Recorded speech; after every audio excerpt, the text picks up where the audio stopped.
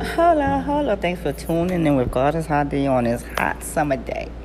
I was reading an article on men with mommy issues because I married a man, and I didn't learn about these terms until after this marriage. And as I'm reading this article, I was like, oh my God, this does apply to him. And I realized he had mommy issues because he used to really talk bad about his mom, like really bad. But at the same time, he always tried to please her too, by being there and doing things. For out of 8 children, he was the one that would break his neck. But at the same time, he would badmouth her.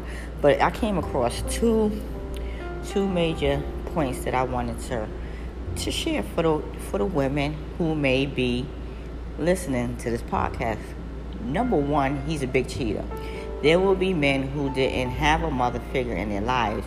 If your boyfriend is like this, his mom may have become the center of his life as a child, but then his mother left him, thereby causing a big void in his life. When this happens, he may grow up trying to fill the empty spot his mom left. Eventually, this will be reflected in his interactions and relationships, wherein he would tend to have more than one woman in his life.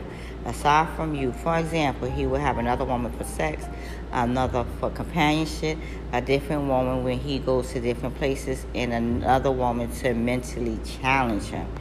That was one thing. So they're saying men with mommy issues tend to be big cheaters, and I'm laughing at it now because I'm healed. But yes, he definitely was a cheater, a serial cheater. And the other one, they said, here's another one, the rover. Though this guy may not actually act on it, the fact that his eyes are always roving around and visually oogling other women in your presence, the nerve of this guy is actually enough to make you want to back off. You don't have to compete for his attention, and you shouldn't have to compete for his attention.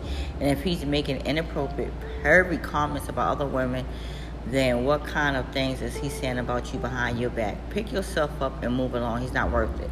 And when I say that, he had, not only did he cheated on me, he talked bad about me to this female. And you know, when we don't love ourselves and we don't value don't know our worth, and we are desperate for a man, and we have our daddy issues, we tend to fall for this type of guy, and we tend to believe everything he tells us until we wake the heck up. Just wanted to share that with you ladies. Goddess Hadia.